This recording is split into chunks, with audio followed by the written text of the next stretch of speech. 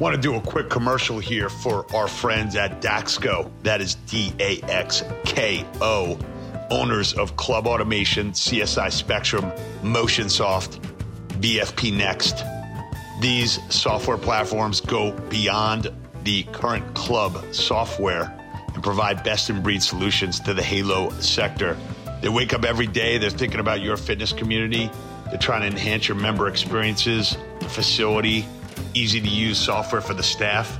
If you're looking to change your software, if you're looking to get ahead, if you're looking to get to the next level in the Halo sector and win, do me a favor.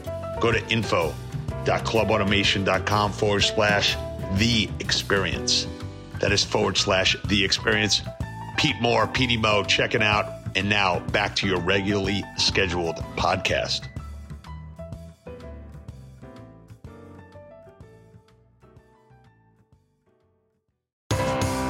This is Pete Moore on Halo Talks NYC. I have the pleasure of having a chosen guest from the URSA trade show visiting with us today, unannounced.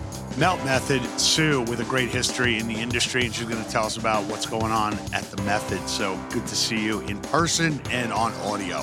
Thank you, Pete. I appreciate it. So we've been running in somewhat concentric circles, I would say, from Crunch and some of the other people and opportunities and brands in the industry. So why don't you give the 4 or 5 people who don't know who you are listening a quick background on yourself and how you kind of evolved into an entrepreneur? I'm Sue Hitzmann, and I've been in the fitness industry since 1988 as a fitness professional. I started out in group exercise, and I'm an exercise physiologist. I work with the human body, and in the late 90s, I got myself into a lot of chronic pain, and the neuromuscular therapy and all the stuff I learned in fitness didn't quite get me out of pain. I veered out of the fitness industry, and today I'm a neurofascial science and research educator. I am a founding member of the Fascia Research Society, and I spend the greater good of my last 25 years helping people alleviate chronic pain by understanding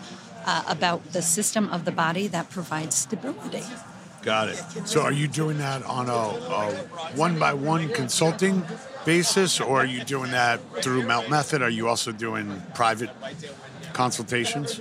All of it. Yeah. So I've been in private practice for 25 years, and I also, in the late 90s, after I got myself out of chronic pain, working with clients who also had chronic pain, a gal said to me, if you could just invent a way for me to do to myself what you do with your magic hands, I'd stay out of your office. And that was the beginning of my development of Melt, and it was by 2004 I helped like 10,000 people in practice and around the world. And so I thought, I think I could teach this in a group environment. So I started doing it in group exercise, 2008 started doing teacher trainings and things like that, and then a book, and then another book, and now we're around the world with 2,500 instructors and hundreds of thousands of people trying the method. One of the things that bothers me in the industry is when people provide services that are completely game-changing to someone's life and don't charge enough for it. Like chronic pain is probably got to be on the top of the list, unless you have some really, terminal illness, right? That's not curable, or the treatments are just, destroy your human body in the process of, hopefully curing you. Chronic pain, almost everybody, probably 70% of the people, I guess, have chronic pain. It's the dirty little secret of fitness, is it? Not everybody. I always say that people eat right and exercise and still have chronic pain. Right.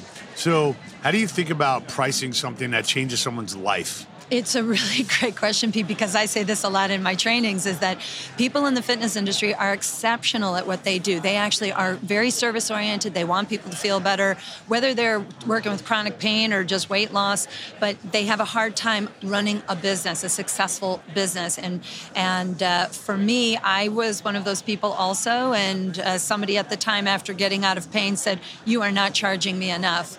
And it was a risk, and it was sort of one of those things, well, I said, gosh, if I raise my rates, am I going to lose my clients? He goes, you know what? You're going to lose some, but you're going to gain more. And I went from, $100 an hour, 125, and then I went up to 160. I probably lost 3 and gained 30. And even in developing Melt, when that gal said, if you could invent a way for me to do to myself what you do with your magic hands, I thought, I would be unemployed if that happened. And the opposite happened. If you really want to help someone, the revenue can come. You just have to learn how to strategize business. And I think business is a part of a practice. That's also what we teach with Melt with our instructors, is how to run a successful business. Yeah, and just for the listeners here thinking about running a successful business, there's only 2 variables to revenue, and it's units and it's price. That's right. Those are the only 2 things you can tinker with, right? Simple. So, I see a lot of these companies right now saying, I don't know if I should raise my prices. Like, well, everyone else in the world just raised their prices, and we should have raised them a long time ago. True. And I look at these financial statements, and someone's like, well, I got this unlimited membership, and I'm like, well, unlimited membership should be limited, because I cannot have all these people coming in here, 20 or 30 times a month, and they get charged $7. Like, well, I got their credit card and it's on EFT. You're giving away your service. What can you buy for $7, right? You can't even buy a turkey wrap. Yeah, I mean, a lot of people in our industry, or an empanada. Exactly. And I think you ate most of that empanada. Yeah, that's my way towards chronic pain loss. There's a difference between being a humanitarian and being a business owner. And I hear a lot of people back when I started, they were like, oh, you need investors and you need these people because, you got to have money. And I'm so grateful because over the 25 years I've been doing this, I have no investors. I did it all on my own dime. I have no debt and a successful business, working to generate enough income to, employ more people so that we can reach more people. But I think you're right. There is a problem in the mindset of the industry at large, of fitness, in running a business where you're looking ahead at your bottom dollar and trying to figure that out. I mean, when I opened up my private practice, I remember my mom goes, oh, what if nobody shows up? I mean, you have so much money to spend. I just kind of did math. I said, okay, if it's, $1,200 a month, I got to pay for this thing. If I charge people $120, it means I only have to see 10 people a month. And I was seeing 50 people a month. Right. And so I was always in a positive. And then, of course, the other thing is also saving money. Learning how to spend, but have your expenses and your revenues not just match, but having the revenues actually be a little higher than the expenses. Yeah, I think what happens is you go through these periods of investor euphoria and a lot of headlines that makes you think, oh, I'm missing out on taking in this investment, and this chain got this valuation. Wow. I'm better. I provide a better product or service as them. And the reality is, and for the people listening here, one, you don't really know the details of the deal. Okay, that's really important.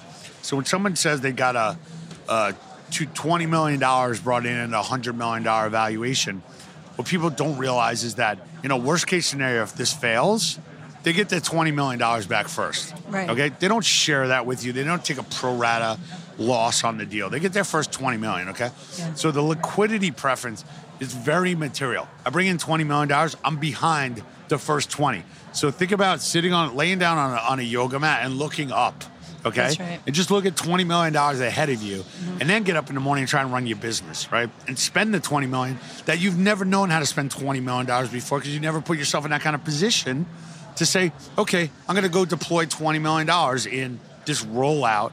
And then what do I got to do? Oh, I got to sign leases. I got to hire people. I got to train them. I got to market in these new cities. It's like, do I need to do that? Or maybe what I'll do is I'll methodically grow my business, not take in outside capital from someone that never done this before necessarily. And let me go and control my own destiny and be able to sleep at night knowing that I got X millions of dollars below me or savings, and I'm going to grow this the way I want to, and not like jump into like this game that people think I should be in. Well, I think you're saying a lot there, though, Pete, because there's a whole component of what's your relationship with money, right? And when all of a sudden somebody's saying, oh, your company's worth this, here, I'm going to give you $5 million. They're not really giving you $5 million. You're borrowing, which means debt. And if you're not good with managing your money as an autonomous being, right? Do you have debt? Are you saving money? What are you doing in your own household? Then running a business is going to be flawed. And I think there are a lot of people who have the dollar marks in their eyeballs just looking at the money. And for me, I guess I never really went out to, developing something. I didn't even go out to develop a method. I just wanted to help my community get out of pain. But there's a part of it where once you do start to pay your bills, then the reality is if you really want to reach more people, you do have to generate more money to be able to advertise, for marketing, for PR, for social media, all these things that are in our modern times. And for those of us in our 50s, there were none of these things way back when. And now that there is, I think we, again, our value to money and how much it costs to do business is something I don't know if everybody's prepared for. I didn't go to business school. I learned it on my own, and I definitely, people always want to say, oh, you're going to miss the pitfalls, but pitfalls are going to be there. And if you're not really failing, you're probably not trying hard enough. And if you have passion, you have purpose, and you have people around you that you can be advised from, I think that's what gets you further in, your business. I think you can't go at it alone. I mean, if you do, I think that's where the worst aspect of it is. Yeah, look, I think that the last 5 minutes of conversation are really important because there's this urge for people to jump in and say, oh, I brought in this capital, I have this investor. And it's someone now that you report to. It's someone now that's outside your business that thinks they're inside your business and might know more than you do, and a critical thinker, or maybe a uncritical thinker, or maybe just an annoyance. So there's a significant amount of pressure that's put on an entrepreneur. And before you take that money in, I always say, what do you want your life to be? And how does this fit in to your life plan? And then just one more, anecdotal story, and then we'll move on. There was a group of studios that two women owned in the Midwest, and they said, we want to replicate this from St. Louis into Kansas City. And I said, why? And they said, we guess there's a market opportunity.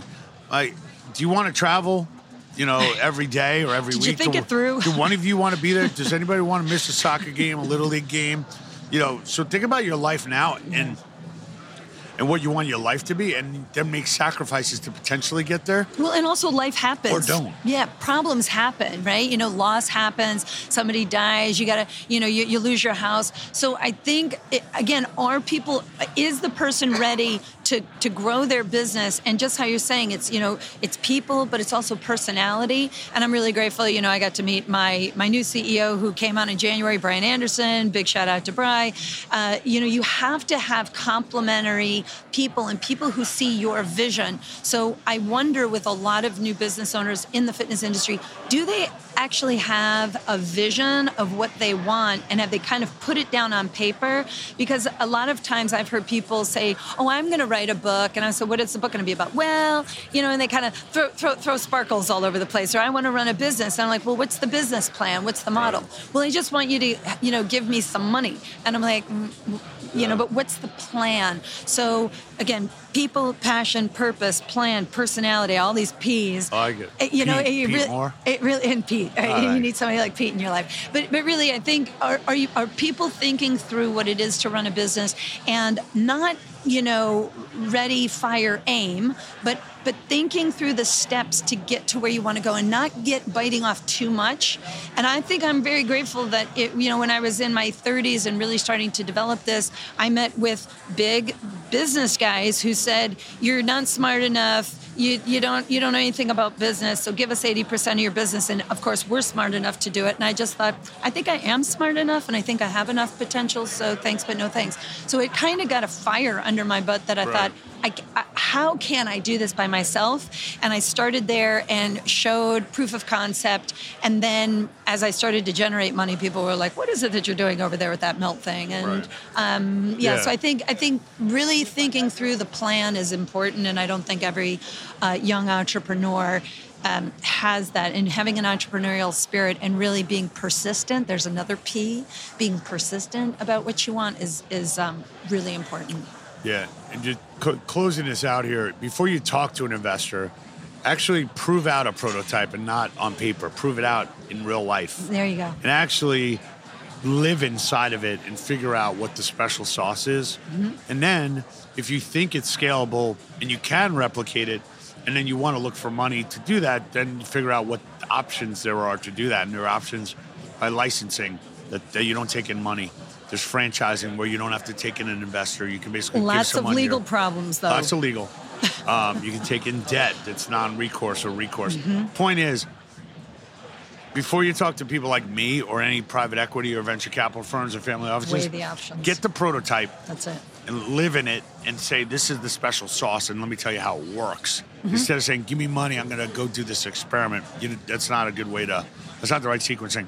So, Melt Method, let's talk about it. Let's talk about bringing in Brian. Let's talk about what the plans are for the next couple of years and this methodical growth, which obviously, is planning, right? Mm-hmm. Is another P here. And persistence, perseverance, and the pleasure of actually growing a business. Yes. So I'll think of some other P's while we're going. I love this. Keep this going. is good. Yeah. It's going to be like on Mr. Rogers' Neighborhood or something like that. I think this is awesome. This podcast is sponsored by the letter P. Brought to you by, I think it's brought to you by the letter P. Put the Mr. Rogers, would you be mine in the interlude? Thank you. Okay, fire away.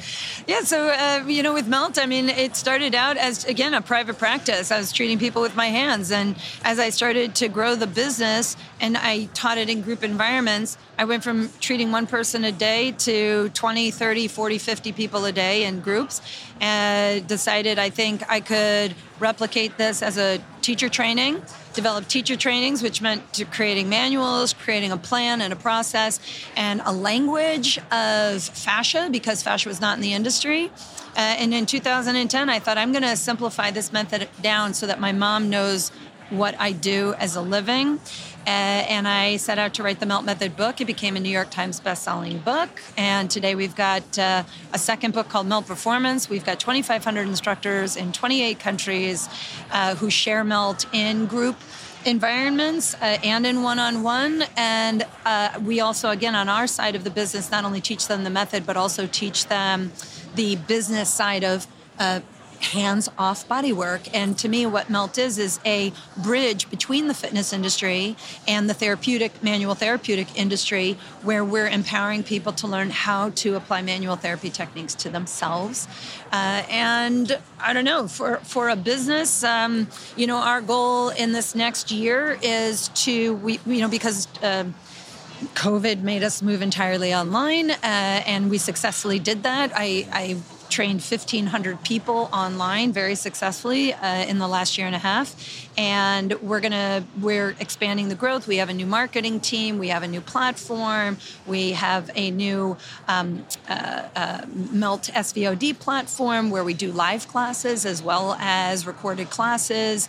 And I'm hoping that in this next year, we'll bring back the live setting events and kind of blend the two and build this business into what it should be, which I would say will become a $50 million business. I'm going to go ahead and put that number out there. All right, throw it out there. Is your mother going to call right now? Indeed, maybe. It's like, Sue, please. She kind of knows what I do now. That's awesome. But yeah, so we're hoping to bring that EBITDA up into the multiples of millions, and perhaps put this business out in front of one of these exceptionally large, hundreds of millions of dollar businesses that are here at the IRSA conference, and sell it. Gotcha. Yeah. And then with the 2,500 Melt Method instructors around the world, are they doing this 100% of the time, or is this part of what they do within their arsenal of interesting. therapies? Yeah, I mean, we have two channels. We have people who are in the fitness industries, Pilates, personal trainer, yoga, group exercise of any sort. And then on the other side of it are manual therapists. And so many of them just use Melt as a vehicle to, again, empower their clients. Because just like on my practice, you work with somebody for an hour, that does not equate change for the other 100 hours before you see them again. And this gives them that supplemental stuff to maintain the changes that you're making and actually accelerate their transformation faster. You get to see more clients and build your business. A lot of our instructors, though, who were Pilates say, I don't even really teach Pilates. I've been so successful with Melt. I do 90% Melt, 10% Pilates, and I'm doing these series events and live classes and online, and they've generated enough revenue to bring their kids into college and buy their first car and buy their new house. And so I really feel very grateful that we've helped young entrepreneurs learn how to become better business people. That's great. So we kind of touched on a couple things, and we've got a lot of use of the letter P. But if you were an entrepreneur looking back at your younger self, 20 years ago, what would you have told yourself then? And how intimidating would it be to your younger self to say, all right, I need you to write 2 books. I need you to get 2,500 instructors. I need you to build this business. I need you to help these X hundreds of thousands of people. And you would have said, like, come on, like, is that realistic? Maybe. I think, if I look back, I think I always had an intuitive understanding that I was a spirit occupying a body and utilizing a mind to have a human experience. I remember being a kid and asking my dad, how did I get in this body and why am I here? And he said, I don't understand what you're asking. So wow. I think I'm having like deja vu right now for some reason. I do believe in that, by the way.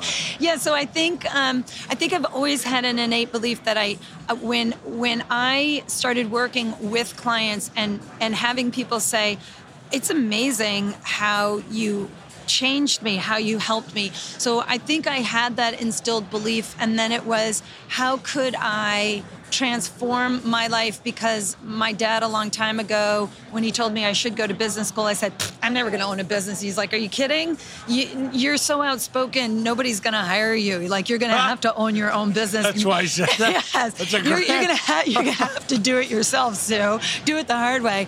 So I think I always knew that I needed to. I had 2 entrepreneurial parents. Always did it for myself. And so I'm not really sure I would have changed anything. I think, if anything, the belief that I had to do everything myself and do it the hard way was maybe the one message that my dad gave me that maybe kind of slowed down some of my process, but also I think it saved me from doing stupid investments or spending too much money too fast. And he was one of those guys that said, if you have a credit card, you got to be able to pay that credit card off every month. It's not, don't ever run a debt. So I don't know. I think I always felt like I could contribute something to the world. I think we're all born here on this planet. I think we decide we're going to become a human body again, to feel again and have all these things, anxiety, depression, grief, but also love and abundance and touch. And I just feel really lucky that I get to hang out with people like you and this like-minded community of brilliant, loving people in the industry. Awesome. that want to transform lives. That's great.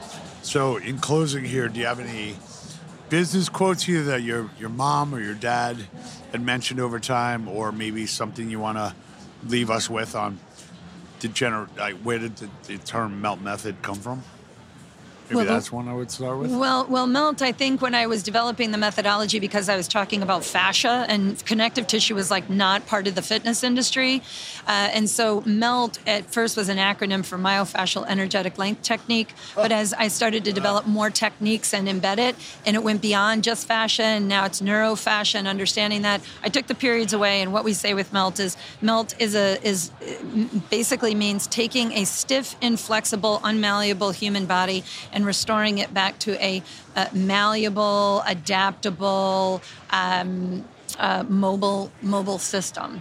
And I guess my last words to anybody who feels that they are an entrepreneur, if all you're doing your entrepreneurship is just to make money, I would give a little bit more purpose than just a financial gain to your goal-oriented mindset, and write it down. Write down what you want. Almost like you're creating a story of in 5, I always had in 1 year I'd like to achieve these things, in 3 years, in 5 years, in 10 years. And when I look back at my journals, I have mastered and actually gone beyond those milestones time and time again. That's great. Write it down. Write it down. Write it down, perfect it, professionalize it. And get people, ask people. Ask people. Don't be afraid to ask people, but don't give all your ideas away. I ran into that, right? I've had ideas taken. I didn't know what an NDA, a non-disclosure agreement was, right? But I've always trademarked everything. If you've got a good name, a catchy title, trademark things. Just, the legal side of running a business is a super important aspect. And that was definitely something my dad told me early on, is make sure that you're putting your stuff down. So, like a poor man's copyright, I wrote stuff, I'd put it in an envelope, put it through the mail, and never open it up, right? So the things we can do to protect ourselves. But again, get yourself a board of advisors, and you don't need to pay necessarily people to do that. If you've got people who love you and believe in you, they're going to give you their advice. But people have advice, just like people have ears and eyeballs, right? Yep, I hear you. So, just take things in and then sit with it and write down what you've learned and what might work for you and what might not. And if something doesn't smell right, taste right, or look right, it probably isn't right. And if it sounds too good to be true, it probably is. Yeah, well, we've gone through that period of a cycle here, too good to be true. Yeah. So look, it's been great having you on the show. Pleasure. Best of luck. We're good friends with Brian, so I'm sure he'll be very I'm additive to the business. so grateful. And a helpful, partner to drive it forward. Business guru. And, you're officially a part of the Halo sector now. So I feel privileged. I'm really grateful. Thank you guys for letting me, David. Pete, thank you very much. Really appreciate you guys and what you've done. Thank you. Where do you call home? Well, I've been in New York for 35 years. I still have my place up there, but I moved down to Naples in Florida. Yeah, a husband passing away, and COVID was enough to get me out of New York, and so I'm living in paradise. Living in paradise. It's close to the pickleball. Pickleball! What a weird thing. It's like a mixture between wiffle ball, badminton, and bad tennis. I don't know. Well, it's a great place to go to a melt afterwards. Yes, after indeed. You pickle yourself. We're gonna melt everybody in Florida. Awesome. You now honor a member of the book and the Halo sector. We will talk to you and do an update in a couple of years. I love it. See where we're at. Well, we'll check the journal and see what we're scheduled. I'm so grateful. Thank you so Awesome. much. Good to have you on. Thanks, man. Mel Meth.